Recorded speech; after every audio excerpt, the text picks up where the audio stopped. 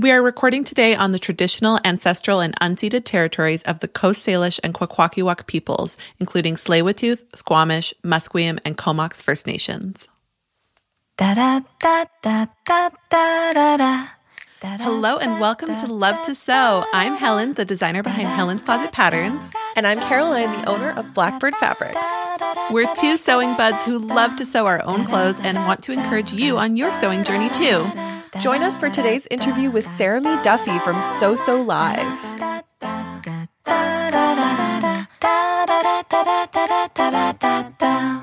Hello, Sarah Mee. Thank you so much for coming on the show today. Thank you for having me. We're so excited to talk to you about everything that you do for the online sewing community. Can you please start us off by introducing yourself to our listeners?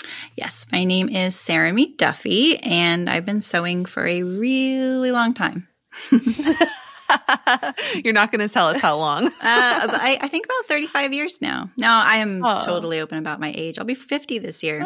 I'm actually pretty excited about it. Yeah. Yeah. You get to join the Sew Over 50 Club. That's right. I love that group. Exactly. Yeah, me too. And where are you from?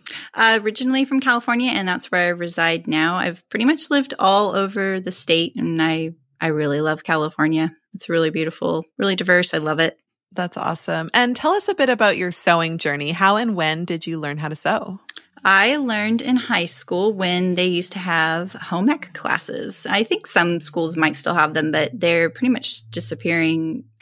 And I learned very grudgingly. I've told this story a lot because people ask me, and I'm not really proud of the brat I was when they put me in a sewing class, but I was kind of a brat. I was like, I don't want to be in this sewing class, but it was really the only elective available to my schedule. And the first time I actually did get out of it, and the second time I couldn't.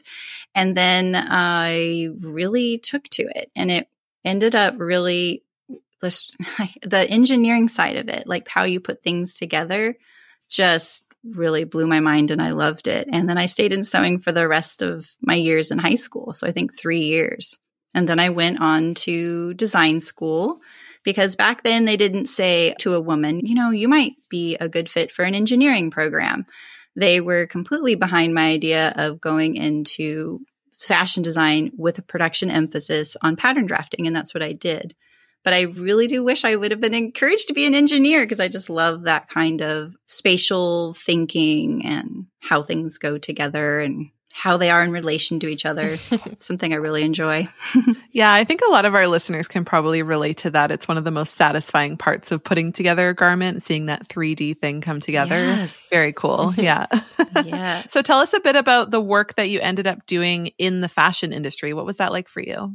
I really liked it. I didn't much like the fashion industry itself. I think it looks a lot different on the outside than it really is. It is a really tough industry. And I did this in California. So I went to FIDM, which is the Fashion Institute of Design and Merchandising in LA, and I graduated in design. And the production emphasis thing was my own kind of emphasis that I did, but they allowed me to really focus on all the pattern drafting, grading, anything in that genre, and focus less on sketching and things like that because I was really terrible at it.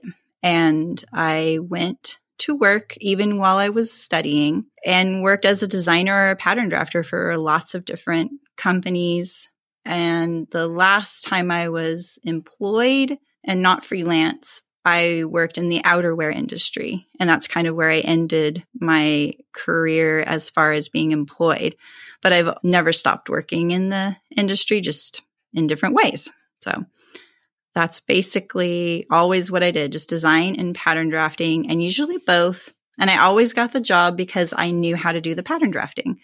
The designers were really easy to hire and find, and the pattern drafters not so much. And things weren't really being exported as far as those skills until, I want to say about the 2000s. But I was seeing the export of all of our labor and all of our production. But I did get the privilege to work at places that had factories, and that really shaped me. And anytime I ever got, headhunted for a job or whatever, I always made sure it had a factory because I really liked that kind of atmosphere. And only one of the places I worked at didn't have one. Very cool. once you finished, you said you were working for different companies as a pattern drafter designer. And then did you transition into freelance? Like what happened after that? Yeah. So then I went into freelance and I did it I've specialized in startup companies because I'm not one of those people that feels like you have to know the lingo or have graduated in something in order to do it. I just feel like education hits all of us in different ways. And, funnily, I feel like I'm the only one of my friends that actually does what I studied in college. Most of my friends went to school, finished, and by the time they were in their third year, they'd say, this actually isn't the field I thought it was. I'm not as interested in this, but I don't want to start over. I'm just going to graduate in this. And then they go into something else, but they have a degree in this other thing. And I think having a business where I focused on startup companies, that's what I saw. I saw people that had these thriving careers in their life, but they really wanted to break into the garment industry or sewn product industry somehow. And what I did for them was the engineering, all the engineering, prototyping, spec sheets, everything they needed so that when they knocked on the door of a factory, they would actually talk with them. Because if they didn't have, professionally made patterns that production facility can read, they didn't want to talk to you. And that I understand because it does there is just a specific style of pattern drafting. It's not like what you see in a home pattern. So that's what I did. I did that and I had over 100 clients. I did it for about 10 years. And you name it, I did it. I did everything from, patented things, which is extremely rare. It's extremely difficult to patent anything in the sewn products world, to motocross gear with 85 pattern pieces. I specialized in articulated garments, which means because going into the outerwear industry really sparked my sense of pattern drafting. I loved it. I loved that there was this technical component of the garment having to function, not just look a certain way, right? So it has to fit the person. If they're a sea kayaker, it has to fit the person as if they're in the boat holding their paddle for it to function the best, or any kind of articulation for something like that. If you're doing, I did triathlete gear and fitness apparel, but that's not actually considered the outerwear industry. It's the fitness, apparel. But in the outerwear world, you really get to focus on those things. And that's how I ended up getting the motocross contract, because they didn't want to, the place I was working at had them as a off-season customer. And they said, hey, do you want this customer? Because we don't need them anymore. We're busy on our off season. So I took it. And so those were some of my favorite projects, was to do some of the more technical outerwear pieces with lots of pattern pieces, functional hoods and adjustments and self-draining pockets and gasketed things and things like that. But I did things as simple as, a dog coat or children's wear. I did a lot of children's wear when I first started out in the garment industry. In fact, I worked for a really iconic brand in the 80s called Bum Equipment. That was a really fun experience. So, and then they did garment dyed apparel. So, so there was shrinkage and all those kinds of things. So I got to learn how to do shrinkage and garment dyeing. And we didn't dye on the premises. It's the only thing we didn't do, but we got everything ready for it. And we manufactured everything there. So I feel like I got off track with that question, but I was going to say, I could listen to you tell these stories forever. This is so cool. I can't imagine what it's like to design motocross gear.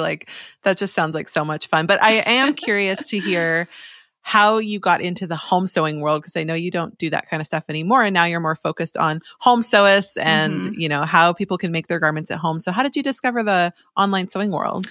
Well, my last business was I manufactured a line of accessories and designed it for knitters and crocheters and people in the fiber world. So the home sewing world was really starting to kick off and boom. And I wasn't able to participate because I was so busy with my other business. In fact, I even worked for Heather Ross when she was at Monkey Monkey. I don't know if you know that fabric designer, but she and I were friends where we lived. And that, I feel like right then, when she was starting to design fabrics and have them printed, and, I helped her with her children's line, that right then, I feel like was that moment where people were starting to design fabrics people actually wanted. Fabrics at the fabric stores started getting cuter and better. But fashion fabrics were still not really available. Quilting had really taken over the local small fabric stores, and our only options were big box fabric stores. So finding the fashion fabrics was kind of tricky. But if I ever, I like Josephine Dry Goods in Portland, Oregon, when I heard that there was a store dedicated to fashion fabrics, you bet I went there, because it's so rare to find. It was back then, I remember the internet was a baby. It wasn't really what we have today.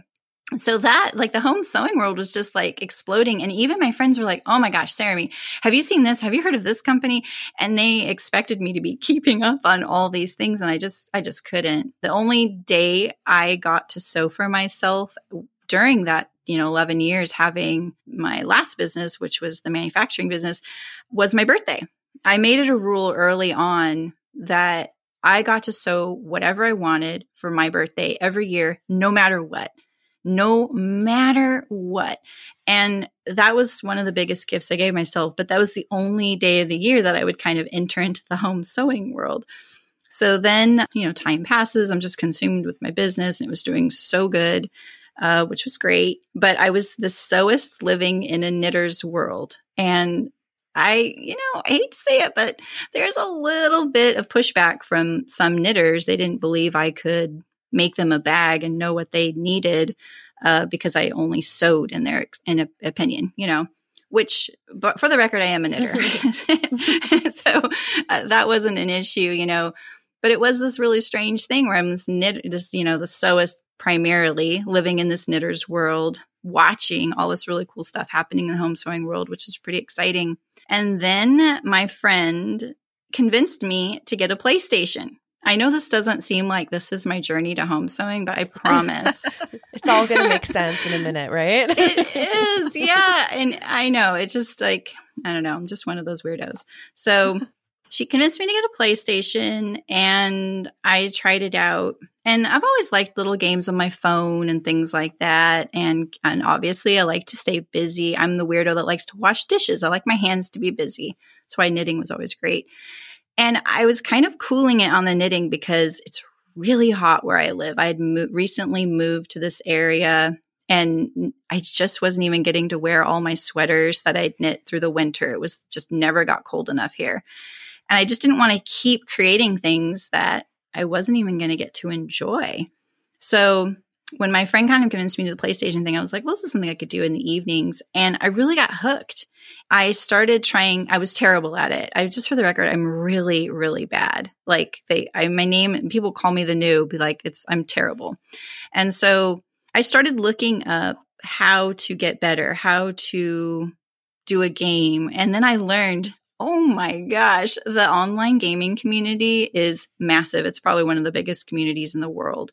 And I discovered live streaming.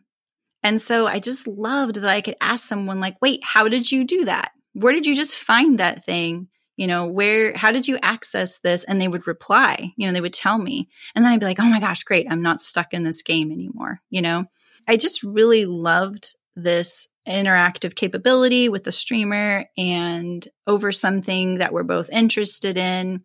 I like that it's anonymous. You can have whatever name you want and just be there. No one knows that I'm almost 50. So, because there's a lot of course, inherent bias being female and being older. And it was just this really great anonymous space that I could be, a nerd about a silly game. And I just kept thinking, like, how could I bring this into the sewing world? It took me a while to kind of wrap my head around it. And that's really what did it. It was thinking of just being able to sew with people and helping them, because I always posted videos on my business account, which was called Chicken Boots. And so, if you look back through my Chicken Boots Instagram, you'll see all these little short videos of me sewing at the machine, just whatever, just to have content to put on there or whatever, or using our cutting machine or whatever. And people loved those videos. And I would get people asking me how to do things.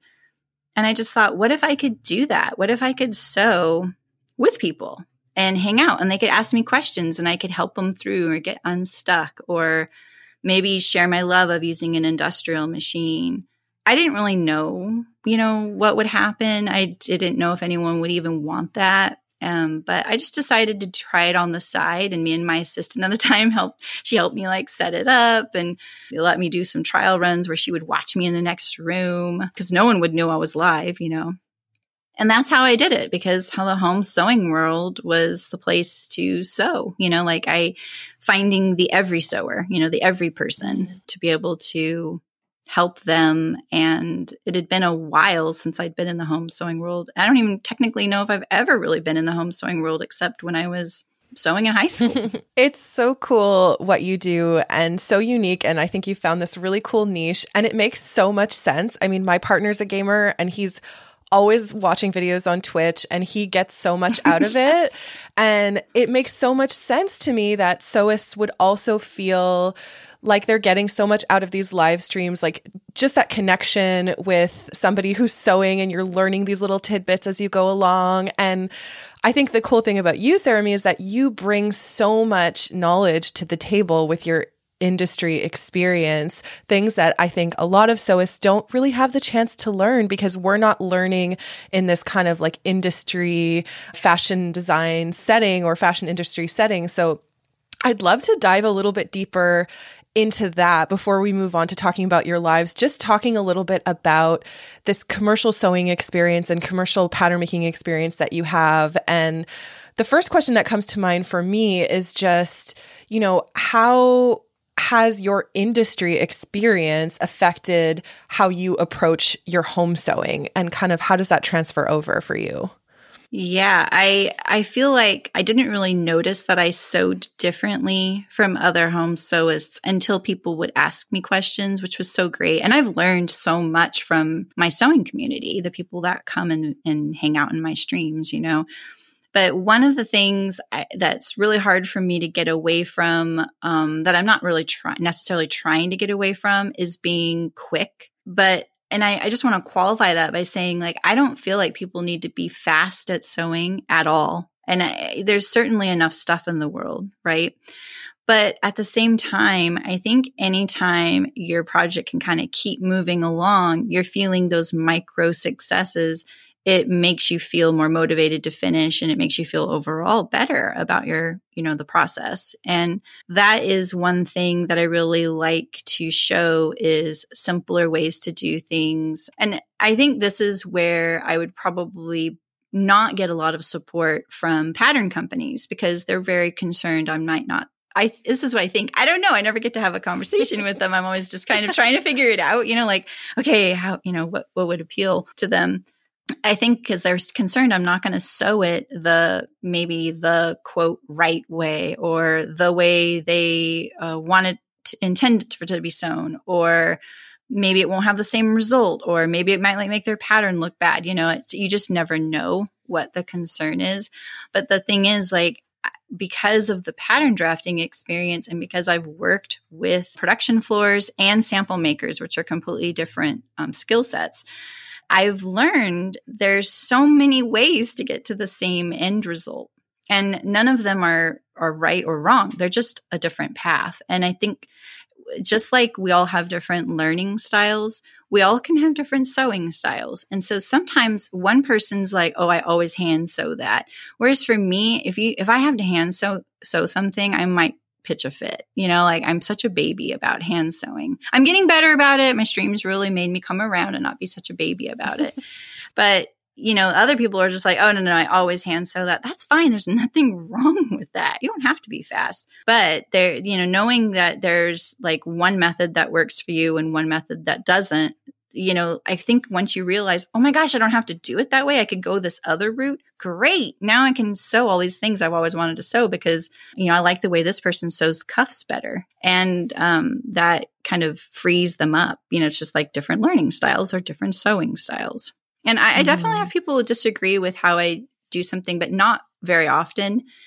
It's definitely not a Twitch gaming stream. And I was literally just watching a Twitch gaming stream before we went live. So I'm right there with your husband. I watch those a lot.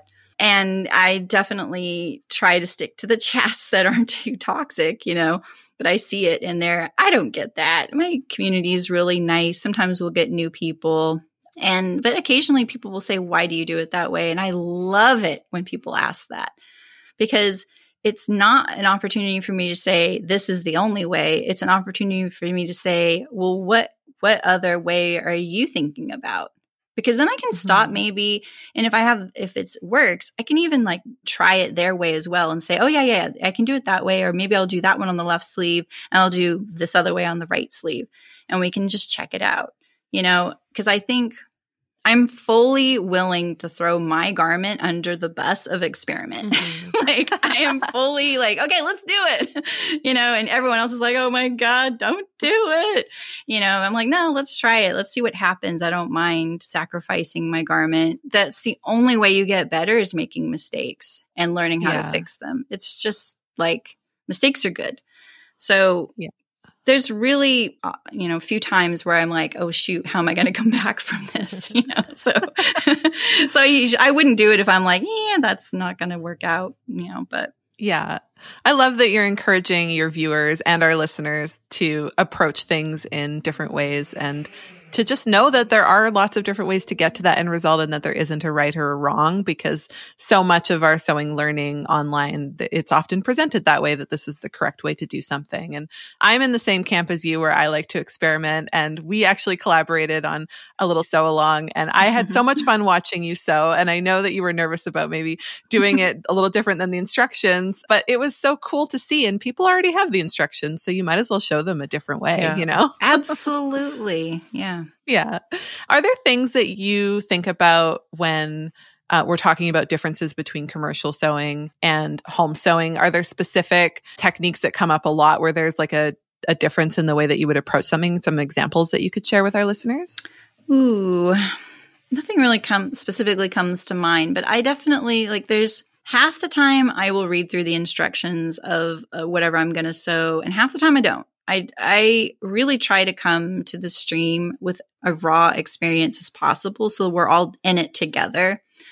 There are definitely bigger projects where I need to plan ahead and I look and I want to see how they're going to do it. Or if I think like, okay, this is a really high profile garment, I know a lot of people might see this stream, so I probably should look at the instructions and kind of stay somewhat close.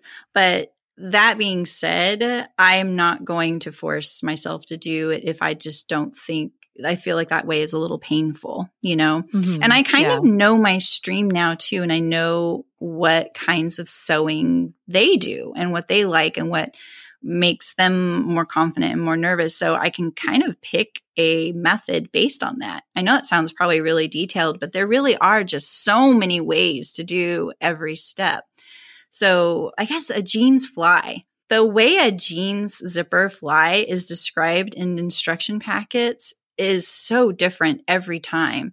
And I'm always like, I hate it when I'm like, oh, wait a minute, I don't know what they're saying here. I don't ever think that whoever made that pattern is wrong, because their method might speak to someone else. It's just, do you put the toilet paper roll over the top or under the bottom? It's like, it's not a big deal. They both work. I beg to differ, Sarami. I think that people who put their toilet paper roll on backwards no, it's not allowed. Well, there's only one way in my house too. But that's such a great example. A jeans fly is one of those techniques that can be done in a dozen different ways, and different patterns have different instructions. And I think that is an area where, as a sewist, you can decide which method works the best for you, for your brain, for how you approach sewing, and then the fabric. Exactly, the fabric, and then kind of adjust to fit what you want to do and how you want to approach it. And I think that can be applied in a lot of different ways. Yeah, and for something like that specifically, if I've noticed something might be a little like, oof, there might be a little better way to do this, I hopefully have noticed that by the time we're cutting it out, which is my first stream on the project. And I can say, you know what, this little piece right here, I'm going to do this one little thing to it because I'm going to set it up to sew it this way. But hopefully I don't have to do that at all. I can just use the exact same pieces and sew it a different way, which is 9 times out of 10 what you can do. And then that way I can just say, hey, if you want to follow the instructions, go for it. But at this point right now, I'm going to be sewing this my way, or, not my way, just this other way, using the same pieces, So I think that that's just giving people that option. But there's definitely, I'll get a comment on an uploaded live stream, you didn't sew it the way the instructions said, they get really upset at me. And I can talk for a long time about that, just that kind of interaction, why is that expected of me, Yeah. So. And I mean, at the end of the day, they're your live streams. So I think that what you choose to teach or how you choose to teach is totally up to you. So, those people giving you grief, forget about them. Yeah, exactly. I've definitely had some very funny interactions that I've posted on Instagram, maybe on a day where I'm feeling a little bit salty about it. Because like famously, I recently had someone come on my video, an uploaded video, and they said, "Shut up and sew." That was their comment. And, sometimes I respond to every comment. I will say I respond to every comment. If I haven't, it's because I somehow weirdly didn't see it. And for someone to treat me that way, I'm not going to let them treat me that way. A lot of people are just like block and delete. You can't do that on YouTube. You can delete the comment, but you can't block someone, not in the way that you think. And so they can just create it in their account. It's no big deal. And this person definitely didn't have a real name. And so I try to look at it like, this is someone really frustrated. They are at a point at this particular pattern, and they're really frustrated and they just want to get to it. They want it to be solved. They want to be at the end and they want to be successful. Because I just try and feel like, what would make me say that, Yeah. So then I replied to him and I just said, this is a live stream. And I just really kindly explained it and blah, blah, blah. And he replied. We ended up having like a 10 comment back and forth in my YouTube comments. And this is like 8 p.m. on a Sunday night. You know what, people? I don't really want to be doing that at 8 p.m. on a Sunday night. But at the same time, now I've seen him in the live stream saying hi now. And so I feel like that was an opportunity to kind of say, what do you need? What are you looking for? I know I'm not fast, but you can hit the screen, double tap the screen and go 20 seconds forward. You can speed this up. You can play back the speed at 2 times the speed. There's a lot of things you can do that might get him where he needs to be, So it bugs me, but I use it as an opportunity, hopefully, It sounds like you have a really positive attitude about that. And I'm sure you really turned him around. Maybe he'll stop leaving rude comments on other people's channels too. Right? Yeah. I know. I think, with a name like that, you're already setting yourself up to do that. I can tell that's what you do. So that's what you're here for. Well, yeah. He doesn't know that I spend my time in Twitch chats with 15-year-old boys and I'm going head to head with them all the time. Like, come at me, bro. I got this.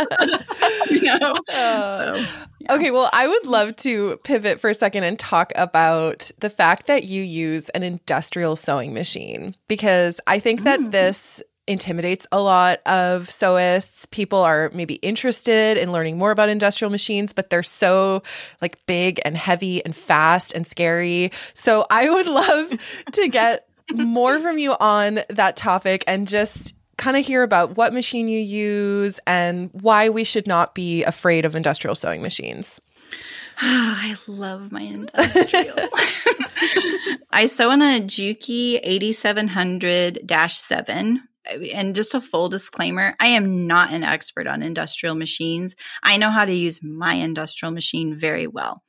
And I've been using an industrial machine for a very long time. I want to say 25 years at least, but I've known how to use one since college. They do teach you how to use it.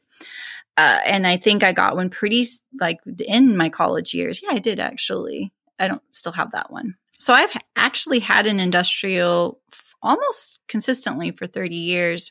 The one I have right now has electronics on it. And what that means is that I can do a couple of automated things, like my back tack can be automated. But if you watch me, so you'll see that I don't usually have that enabled. It also has a auto thread snip. and it raises and lowers the presser foot automatically. And those two features, hands down, are some of my favorite things about my machine because it frees my hands up. You'll also see I don't sew with very many pins. I am not anti-pin at all. I use pins and clips. You need it, you use it. Like, there's nothing wrong with that. But because my hands are always available, I can hold my work as it goes under the needle. It's just so great. I have that capability. And the way I am able to engage those mechanisms with the auto thread snip, the auto back tack, and the raising and lowering is with my feet. So you've probably seen knee lifts, and the knee lift can raise and lower a presser foot. Mine doesn't have that. My old one does. And I actually have used an industrial for so much that I got a repetitive motion issue in my hips from using my knee lift. So I am not here to say that'll happen to everybody. But if you are a production sewist, you might consider switching to a heel lift because it's a far more ergonomic action. So I just tilt back on my heels. It'll raise my presser foot. If I push down a little harder, it'll back tack or thread snip. And I'm oversimplifying that, but it's really simple. And I have a whole video dedicated to showing how this happens, but you'll see it. And in fact, newcomers to my stream will often say, "What's that sound?" And if you've ever been in a live stream, there's usually commands that you can type in a chat. Usually you can just write exclamation point commands, and then you'll find out what all the commands are in that live chat. And we have one exclamation point noise. And so people, like a fellow viewer, can just, if someone asks that, they can just write that command and it'll answer the question for them. Because sometimes I might not see the question because I'm busy looking down and I'm sewing. And it'll explain, oh, you're hearing her presser foot go up and down because it does make a noise. And sometimes my machine's name is Phoenix. So it even says, Phoenix is getting impatient for Sarami to keep sewing because when I pull my work out, the presser foot's sitting up and in the up position. But after a while, it'll come down if I don't keep sewing, like engage it again. So sometimes you're hearing that. That's a little bit about the things my machine does. And there's other electronics configurations, like I can change the distance or the number of stitches the back tack does at the beginning or the end. And there's other things you can do. Some of the electronics panels, you can, maybe if you stitch a square label down all the time, you can set it up and it'll do it automatically. There's, so there's some basic things like that. One of the biggest things I love about my machine is how much pressure it puts on the fabric. So if I'm making a pretty heavy duty project and I'm kind of hoiking on it, it doesn't pull it out from under the machine and it stays in there. And I really love that. My machine always stops needle down as well, which helps that. It also sits flush in a table, which is more ergonomic. And I really like that. It doesn't sit above the table. And you can adjust the speed. So being nervous about the speed, you will get used to it. Like you will. And it's funny because if I go back to my old one, it's a little zippier than this one and it always catches me off guard, but I immediately kind of get used to it. But you can adjust that. So I can talk about this a lot. So I'll let you ask me what you want to know. I think that was a great introduction for our listeners. And I think the only other question that I would like to know is, where does one get an industrial machine if someone's interested? Is it like a Craigslist thing usually? Because it seems like oftentimes they are used or they're from production facilities, right? Yeah. I did want to say one other thing. Your machine can be calibrated to what you sew. Oh, cool. And I did want to I wrote some things down, like home versus a commercial machine. And I did want to say that if I want to just only sew lingerie on this, I could calibrate it for that. Mine's calibrated more for middle of the road, so like a lot of garment sewing and a little bit of heavy duty sewing. And that all has to do with the timing. So my needle size, I can go up to about a size 18 and I probably shouldn't go below a size 12. That's where my kind of the sweet spot of what my machine likes, because the timing is really the most important thing about this machine. It's the thing that you have to have calibrated for whatever you're sewing. So anyway, as far as buying a machine, I've done it many ways. I've done it off of Craigslist. I've done it from factories going out of business. I've done it directly from a sewing center. That's where I got this one. And I went and, got to try it out. And I've also gotten them from Texas. I'm in California, and I ordered like 2 of the machines sitting here. I had ordered from a place in Texas, and I said, I want a binding attachment on one of them. And I gave them my specifications, and they sent them fully assembled on a pallet to my office. Wow. And then all you do is pour the oil into the pan. And so if you don't get a machine with electronics, it's even simpler, because the electronics, there are a few extra things you have to plug in. But one of my viewers, I've had a few viewers get industrials since I've been streaming, and I'm not trying to sell industrials. I promise. I feel like you get use the machine that works for you. You know, I don't have a zigzag. I don't have a stretch stitch. So I am limited. But you'll see I do all those things anyway, because that's just kind of my style. But she put like, one of my viewers is like, I put the whole machine together myself, even those electronics. She goes, I was nervous, but it worked. I did it and followed the schematic, and it worked out. I always recommend buying used if you can. They're so affordable. This one I'm sewing on is my very first brand new industrial I've ever had in my 35 years. And it cost me $1,800. And new home sewing machines aren't cheap. So I feel like it's pretty affordable. If you wanted to get it without the electronics, $800, brand new. That's really affordable. It's just not portable, you know? So yeah. And you made a good point that I want to stress again for anyone out there that doesn't have experience with industrial machines, that, they don't do a zigzag or a stretch stitch. So when you're buying an industrial, it's just a straight stitch. The classic one is just a straight stitch. I have some experience with industrial machines because I used them in college when I studied fashion design, and out of school, I bought one and secondhand. And in Montreal, where I grew up, like there were a lot of production facilities way back, and so a lot of places were closing, and I was able to get one really affordably. Yeah, but perfect, they are so heavy too, and that's like a couple of things that Yes. other people might not realize about machines if you don't have experience with them, the industrial machines, is that they are so heavy. And I had an experience where I was living in the plateau in Montreal in This like a involves walk stairs, up. doesn't it? Yeah. Oh, yes. And I had to carry this industrial machine up like a spiral outdoor staircase, and then up another staircase That's not inside. And my brother was helping me. And there was a point where like I was pinned against the wall with like this industrial machine. no. And I was like, I'm going to die here today. It was so intense. But that's it is something to keep in mind. And if you don't get the electronics, you can just remove the head of the machine. Yeah. It's really easy to put the belt back on the hand wheel. I promise, So, but I do want to back up and say you can get an industrial that has a zigzag. Oh, okay. Yeah. So that's, you can get industrials to do kind of a pretty amazing amount of things, but some of them may take a while to get here if they're from Japan. And that's why I try and go the used route is really great. You can also get lots of attachments. Like I said, the binding attachment I got, $35, and I can do binding. Like price for happiness, Amazing. So it's pretty cheap.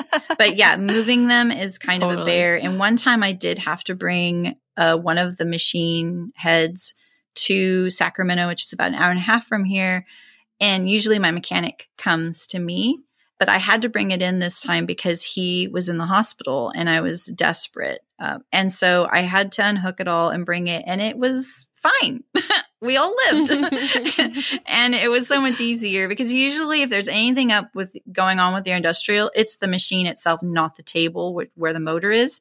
And they just plop your machine into a table and do the work. So it definitely is like if you move a lot, and I have been lately with my office, you might lose a few friends over if you ask them. I can speak to experience because I also have big heavy tables. And I definitely have had more than one friend. I probably had 3 say, I'm never moving this with you again. And now I just hire people. Luckily, my brother's stuck with me. It's like a piano or something. Good thing he's stuck. Exactly. He has no choice. But he still tells that story to this day, and it was like 15 years ago. So you're like, try living with it, dude. I have to always move it. But that's so cool. And it's so interesting to hear, your experience with an industrial machine and what you love about it. And I totally agree. They are, they have just this power to them that I think is really fun. Once you get past that intimidation factor, having a machine that can just do a little bit more, and it just, obviously it's industrial, so it's designed to take a lot more than our home sewing machine. So definitely try it out, listeners, if you're interested. You can get one at a good price and give it a go. Yeah, I have a whole video about I pit my 3 machines against each other, a home machine, this industrial, and my industrial without electronics. And at the end, I really stress that if you are going to buy an industrial or any machine, honestly, bring the fabrics you sew. Like I brought an entire pocket bucket it was a pattern I had in my line at the time, which has stiffener, vinyl, binding, all of it. And I sat there and I sewed it, by the end I had a little crowd.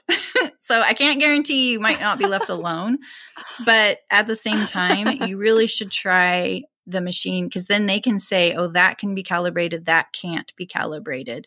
And if you're like, but I sew too many different things, just bring a few pieces of fabric from your last few projects and give it a go, because it's more than just about if the machine works or not. It's how you get along with it and how you feel with it. So they should let you do that if you get to buy it in person. Yeah. Yeah, that's really great advice. And it's so fun watching you sew on your industrial machine in your videos too. So people can just watch some of your live streams if they're interested in seeing what some of the differences are with these machines. And I do want to talk more about your live streams. And I'm not even sure if we fully mentioned the name of your streaming, which is So Live. Everybody got to go and subscribe because there's so much great stuff on there. Can you tell our listeners what they will find when they get to your channel? Yes. Yeah. So my stream I live stream on YouTube primarily. I have tried doing it on Twitch as well, but it's pretty hard to stream on both at the same time because of terms of service and things like that. So I primarily am on YouTube, and mostly you're going to find that I like to sew a garment from start to finish. And so I will cut it out on one stream and then we'll sew it in 1 or 2 streams. So recently I did a bigger project and there were 5 total videos, but I really wanted to take my time with it. And it was a fully lined jacket that I ended up waterproofing. So that one, I had a couple of fitting streams, a cutting stream, and then a bunch of sewing streams. And that's usually what I do. And you'll see on the thumbnail what I plan on doing. So you can kind of see, okay, well, I'm only stuck on this one part of this project, so I'm going to look for the thumbnail that covers that. Because usually I'll write on the thumbnail, oh, this is the one with the zipper fly and the waistband. So you can just watch that one if it's an uploaded live stream. And that's mainly what I do. Or, products like bags and floor poofs and dog coats. We do anything. I'll do whatever. I don't care. I sew anything. Like I'm one of those people that just barrels towards a challenge, I want to get it over with sometimes. And if I'm nervous, I just barrel towards it. So I do have quick uploaded videos on specific things like how to French seam a set-in sleeve, or how to set in a sleeve, or how to sew zipper fly, how to do French seam, side seam pockets, binding a neckline, drafting a facing, like 20-minute long videos. So those are there as well. Binding, I am a huge fan of binding, and I bind a lot. So there's a few videos dedicated to that as well. But mostly you're going to see pretty long videos. And just as a tip, not all my videos have timestamps in them yet, but if they're there and you hover your mouse over the time bar of the video, just kind of at the bottom of the screen, if you see it in chunks and little titles, it has timestamps, and then you can go directly to the step you're looking for. And that goes for anybody's videos. So if you want to see the timestamps, you just tap the title of the video and the description will open up, and below there is a list of timestamps. And I've been really fortunate that some of my viewers have been giving them to me as a gift, so they're say, hey, I'm going to do the timestamps for the Tamarack jacket. And then they email them to me and I can put them in, which is super nice and helpful.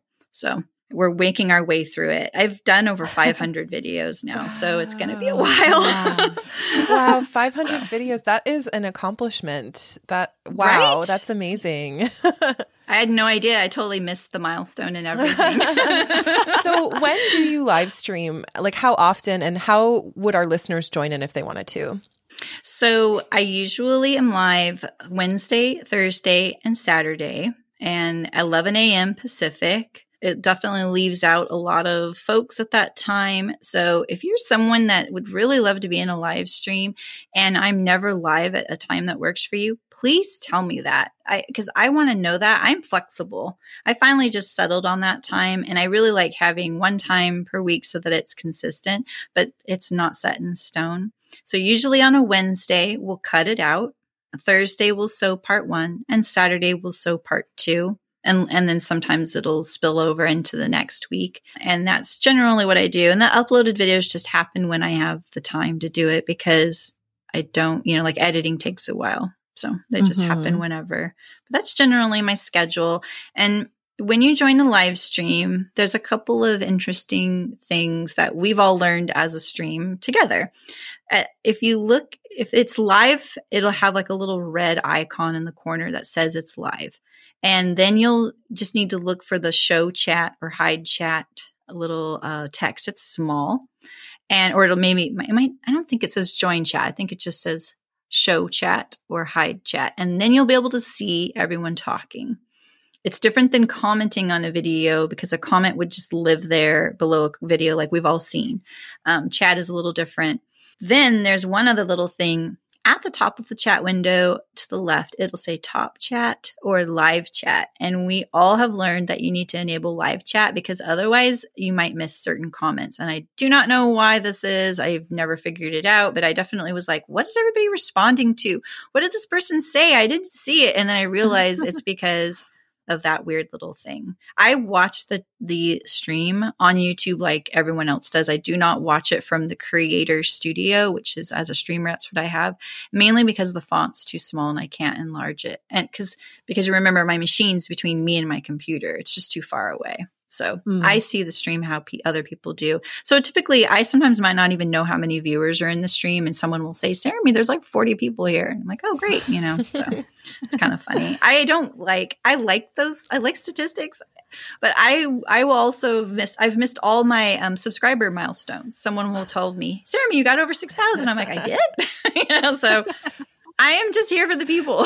That's so cool, though. I'm just imagining, like, if you were teaching this class or doing this in person, you'd have 40 people in front of you watching. Like, that is so cool. Yeah. Yeah. I watch a lot of gaming streams, and I know, like, I watch a streamer who has 60,000 people watching him play a video game. But the thing is, those aren't really the streams I like to hang out in. I really like just hanging out in the small communities. And I watch some really popular streamers making a living at doing this, and they have 10 to 20 viewers. They have no clue I have more viewers than they do for sewing, which makes me feel good some days, but they're making more money than me. So we can see the priorities, but it is pretty cool. That's so cool. I'm also curious, what do you think are some of the benefits of participating in a live stream, watching a live stream versus like, an edited video that you might find on YouTube? What do you think live stream brings to the table? Ah, yes, the edited video, the bane of my live streaming existence. No, I'm just teasing. Okay, full disclosure, when I would tell someone like a knitter, like, oh, look up a little tutorial and look for the shortest one. That's what I would say. Yeah. So I am this is paybacks for me right now. So yeah, what I like about a live stream is you're not going to miss anything. You're going to see me make mistakes. I guarantee it. Mistakes with every stream are guaranteed. You'll see how I fix it. You get to ask me anything. You can challenge me. You can ask me to sew it a specific way. You can derail the stream with your sewing issue. Sometimes that happens where we're all like, I don't know. What would we do? We're all kind of trying to figure out the pattern someone's looking for. I really like that it's interactive and you interact with other people, and you'll start seeing regulars there, and they're all very friendly group, and it's open to everybody. And there are people of every persuasion in there. And I love that because it's just this nice equal playing ground that way. We're all there for one reason, And so if you're kind of looking for that space where, and there's lurkers too. Lurking is definitely a live stream term for someone who just wants to watch, likes the live experience, but maybe just doesn't want to be involved in chat. You do not have to chat. And if this helps you join a chat, I cannot see who is in my chat. I can't see who likes my videos or dislikes my videos, if that helps you. That kind of an anonymity is there, as opposed to Twitch. Twitch, you can see who's in a chat very easily. I don't think it's even possible on YouTube, maybe in that Creator Studio, which I don't look at. But once it's uploaded, you can't see it at all. I can't see who's liked it, disliked it, or was in the chat unless they said something. Yeah. So, and obviously, all of these people are excited to watch your videos because they are learning from you, an experienced professional with this industry experience. I think that is bringing so much value to the table for your audience. And you mentioned mistakes a minute ago, that you do make mistakes. And I'd love to talk a bit more about that. Like, how do you handle that in the moment when you're live and people are watching and you make a mistake? Well, first I just shut the stream down and crawl under my desk. No. That's what I want to do, but I can't. And you know what? It's more that I'm just like, oh gosh darn it, I was getting hungry. Now I can't stop. I have to fix this, So yeah, I'm that one time on my SOTUS dress that I surged through the front of the skirt. Yep, that happened live on camera. I hadn't surged through the middle of my garment in 25 years. And I did it. And when it happened, I knew before the chat did. And I was like, oh no, so then I could fix it. And I got really lucky with where it was at. So I think the one comment I hear a lot from viewers is how comfortable I am with my seam ripper. I view the seam ripper as a tool. There's no shame in it. And I find that there's still a lot of the sewing community does feel some sort of shame using a seam ripper. And I feel like that's this carryover from when I was in home ec sewing, when the way I like to liken it is I have a few like little, is a euphemism the term, or like the weird little ways of looking at it is, a hammer comes with both tools on one, tool, right? So you have the way to put the nail in and the way to take the nail out. And there's no shame in using the claw side of a hammer, right? So why is there any kind of shame using a seam ripper? I have 3 tools on my sewing machine always. I have my seam ripper, my awl, and my scissors. That's it. I use all 3 of those constantly through everything I sew all throughout. And I couldn't sew without it. If I notice I don't have my seam ripper, I go find it and I bring it back. So it's something you need. And I do make mistakes. It's just how it is. But what I have learned is sometimes I'll have to go back and watch one of my videos because of a timestamp or whatever reason. I rarely do. It's hard for me to watch my own video, but I have to. I will notice that I had a mistake. You couldn't even see it on the camera. And then I'd spend 20 minutes fixing it. I'm like, shoot, I could have just not said anything and fixed it later. Like maybe the top stitching was a little crooked and I'm like, oh, shoot. And then I pull it out. Yeah. Do I want to fix it? Yes. But is it really critical to the process that they'll watch me fix that? Not in general, so I'm getting better about going, I'll just fix that later. They know how to do that. You know what I mean? Like they, and I don't like hide it. I just say, oh shoot, that's a little crooked, like I put 2 of my snaps on my Kelly anorak on upside down. Like, come on. But you know what? It's so relatable. And I think that's another, valuable thing about watching a live stream versus watching an edited video is that you're actually witnessing these things happen in the moment and seeing somebody who is confident and positive and kind of has this go with the flow attitude like you do. People are seeing that in real time. And I think it makes the whole sewing process less intimidating when you can watch someone make a mistake and work through it and kind of feel like you're, having maybe those similar experiences in your sewing practice and learning that, it's okay and you can still move on and be easygoing and positive and have a good sewing experience even when those mistakes happen. So I think you set a great example in that way. Thank you. Yeah, I mean, one of the things I used to say was, you don't know how to make a grilled cheese perfectly the first time.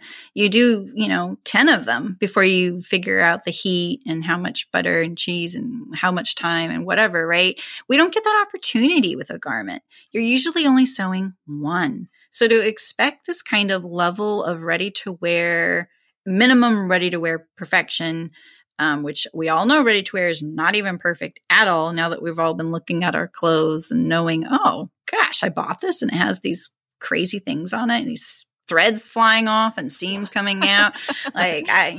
So why do we put that kind of pressure if you don't get to sew 10 of them first? Even doing a toile or a prototype or a muslin, that's not enough, because usually you're just working through a fit issue. You're not actually sewing the garment the way it will be sewn with your real fabric. So putting that kind of expectation on yourself is just completely, it sucks the fun out of it. It really puts a lot of pressure on yourself.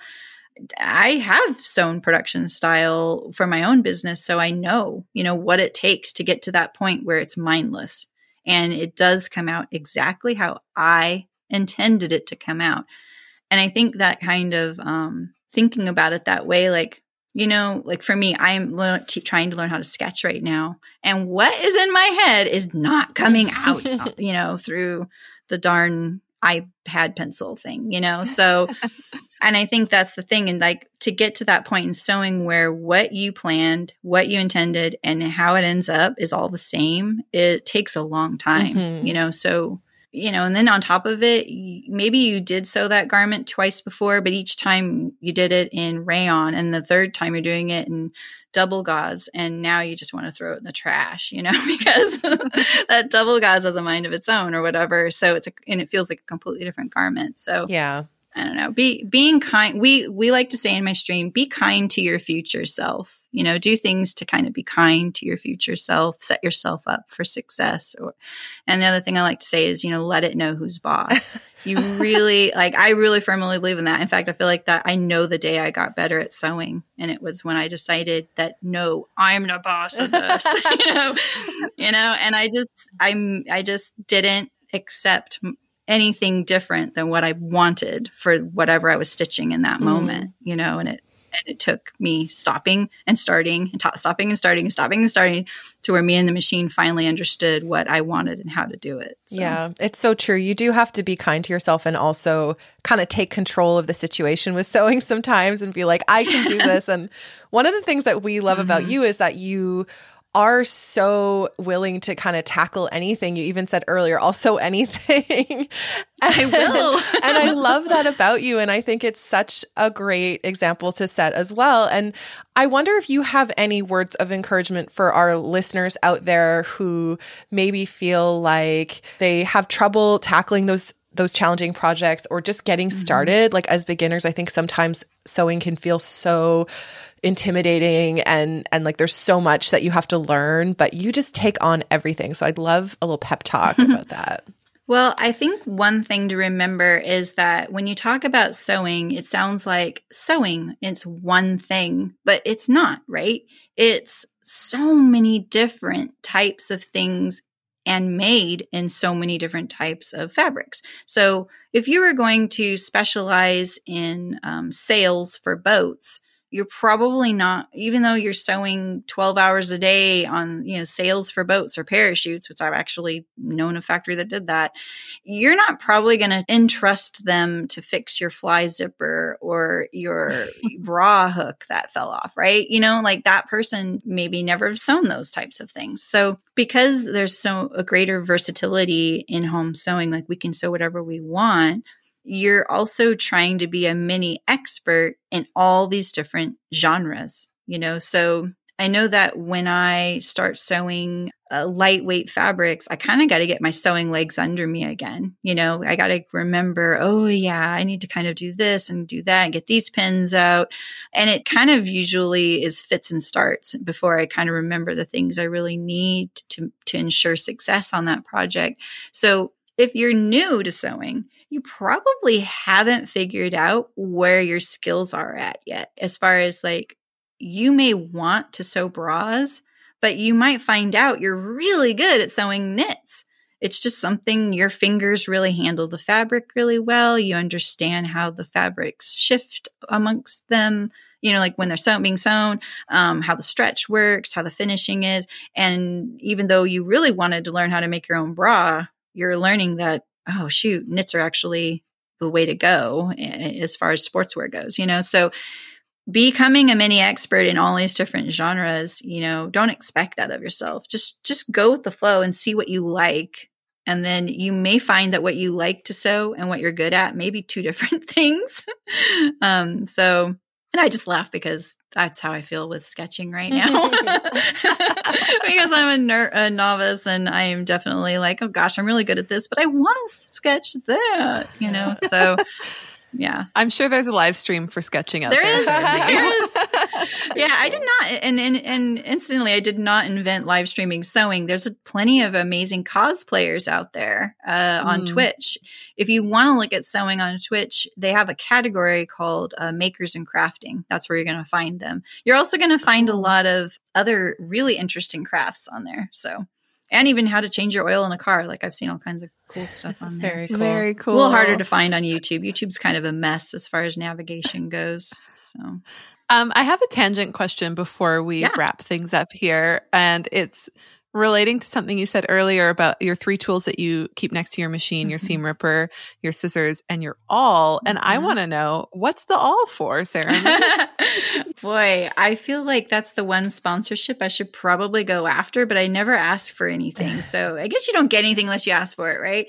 But I think I've converted 25% of the awl users in the world. I'm really into my tapered tailor's awl, and I use it as like a pointy finger. One of the reasons I don't need a lot of pins sometimes is because my awl, I can hold it in place with the awl while I'm sewing, and I can get very close to the needle, right? Because it's not my finger, especially with binding. I use it a lot in binding, and that's where I kind of perfected using it. I've had an awl for a really long time. I never used it for sewing until I started learning how to bind, and I was binding bags. So yeah, that's why I use it. It doesn't work for everybody. I tried a seam ripper. That's just not the same because there's a blade on the seam ripper. And there are stilettos, and they're not the same. But if it works for you, great. For me, I like this tapered tailor's awl. Mine's even yellowed. It's so old. I lost my first one. I actually think someone took it. Funnily, it was this blue handled one I got issued in college, so they even issued me one. But yeah, that's what I use. I use it as like a pointy finger. I think when you were saying how people really like how I don't mind making mistakes, that's not quite true. They definitely get nervous when I'm doing certain things, and it kind of cracks me up. They're like, "Oh my God, you're making me nervous." Like with certain things I'll be trying to sew, And the awl sometimes makes people nervous how close I get. But because an awl is rounded, the needle, even if it hits it, is going to graze off of it. It's not like hitting a pin that's static or other items. And so I've never had an issue with the needle and the awl. I feel like it's better, but I change my needle a lot as well, a lot more than most people too. So yeah, that's really cool. Thank you for sharing that. I'm going to get my awl out now because I've only ever used it to poke holes in jeans. So, oh yeah, exactly. Yeah, I've done that too. Yeah, it is handy. Yeah, give it a try. I mean, you might find it's nice and I especially like doing a collar stand, holding like a folded edge down or a cuff or anything like that. It's perfect. Hems, anything. I'm folding the fabric. I fold it. I don't ever use pins. I just fold it and hold it with the awl. Very cool. Awesome.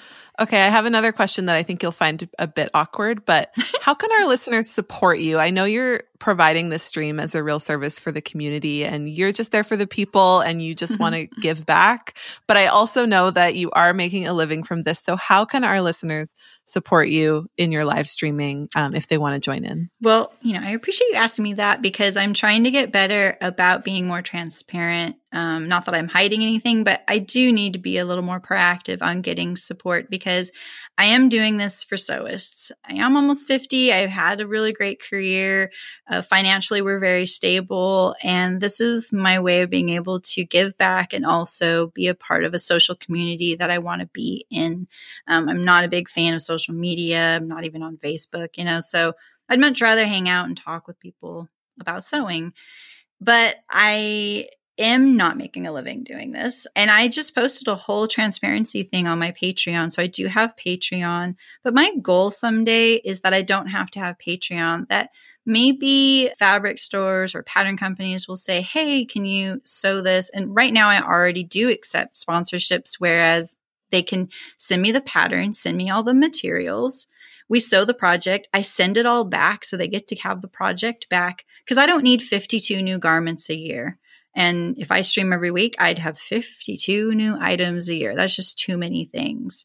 And so I think in a perfect world, I'm looking for that kind of sponsorship, and maybe they'll say, hey, can we pay you $100 or $200 and do this, and then we promote it, partnering for this robe. That was such a really great example of seeing what difference it can make for viewers, and being able to reach more people and help more people because you supported the stream so well with social media and other things like that. And I think that's what I'm looking for. I can see what my most viewed videos are, and I can see who is liking the posts, on Instagram, and who isn't, and I think that would be really nice to get more support from companies to help. Because right now, financially, I have Patreon, which will maybe cover my rent. And then the other things I get income from, I get some passive income from Spoonflower because of a fabric I designed. And that can fluctuate wildly. And up until COVID, that was maybe $30 a month. And then after COVID, sewing has kind of exploded. So I'm getting a little bit more reliably. Do I think that'll be forever? I don't know. And then lastly, I do sell patterns. I design and sell patterns. I've been turning in a lot of the designs I had at my last business, Chicken Boots, into sewing patterns as kind of a way to kind of transition out of it, kind of help me close the door on that. I wasn't ready to shut that business down. It was doing really good, and just some circumstances kind of forced my hand. So it was kind of a way for me to give back to my customers and say, I'm going to have these as sewing patterns. And, some of the folks were, but I don't sew. And I'm like, yeah, but you can join me and I'll teach you, Come on the journey. Yes, exactly. So I do have, and I have a lot of free patterns as well.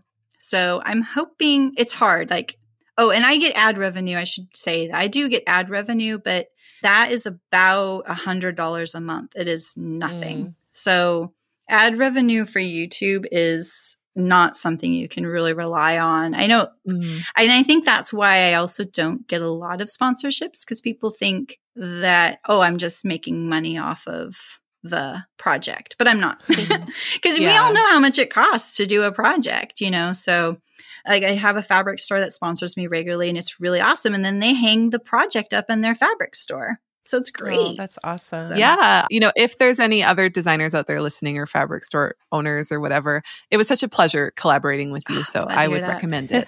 Ditto. I really enjoyed it. And it was really a positive experience for me too. So thank you. And I think that kind of experience really helps validate what I'm doing, and it helps because I'm doing this for the people, Yeah. It's what do you guys want? And I do get a lot of requests, can you sew this? And I'm like, I would love to sew that. Do you know someone who can send us the project? I'm trying to be better about saying that. Do you have a local fabric store? Do you think they would give you the project to give to me? And they would get it back. They can hang it up in their store, so yeah, it doesn't have to be my Very size. cool. I don't always do my size. So yeah. Amazing. Thank you. Well, thank you for sharing that little behind the scenes with us. I'm sure our listeners find that very interesting. And I hope everyone does go and subscribe and participate in some of your live streams. And I want to reiterate too, that the videos all go up afterwards as well. So if you can't make the live stream, you can watch it at any time at your leisure. And there's tons of content on there for you to consume. If you're trying to tackle a project, do a sewing pattern, maybe just go and check it out. Maybe Sarah Me's already sewed it and you can watch the sew along. It's perfect. And I should probably mention I have a website, and you can go on the website and I have each project on there. So I understand how difficult YouTube is is to navigate, at least for me, in my opinion, it is. So what I do is I have every project on YouTube. So if you go to my on my website, and my website's soso.live. So if you go there and you search robe, you'll find the project. And in that, it's a very bare bones little type of post. It just says what size I made, what fabric it was in, what modifications I did. And then it has links to every video. So you can find everything you need for that project in a really small, concise, tidy format. And it has my notes underneath. Like if I say, hey, be careful, this pattern piece of all the pattern pieces says cut face down, if you just search on my website, you'll find the links to every project and the uploaded videos. Perfect. Very cool. And we'll definitely have links for everything in the show notes, your YouTube, your website, your Patreon. So our listeners can go and check you out. Thank you so much, Sarami, for chatting with us today. It was such a pleasure. Oh, I was so delighted to hear from you guys. Thank you. I really appreciate it. Thanks for what you're doing for the sewing community too. I've definitely listened to a lot of episodes and even cried to a few of them. So I really love it. Oh, thanks, Sarami. We need a group hug. Yeah. Everybody Absolutely. All right. Take care. Thanks. Bye. Bye-bye. Bye. That's it for today's episode of Love to Sew. You can find me, Helen, at helensclosetpatterns.com and Caroline at blackbirdfabrics.com. We're recording today in beautiful British Columbia, Canada, and you can get in touch with us and get links for everything we talked about in this episode at lovetosewpodcast.com. If you're enjoying the show and you want to help us out, you can support us on Patreon. Contribute $5 or more a month and you get access to our bonus episode feed. Contribute $10 or more a month and you get a 15% discount code for both of our shops, which basically pays for itself if you buy fabric from Caroline. And you get a bonus mini episode. So go to patreon.com/love-to-sew for more info. And thank you to our amazing podcast team. And thank you all so much for listening. We'll talk to you next week. Bye-bye. Bye.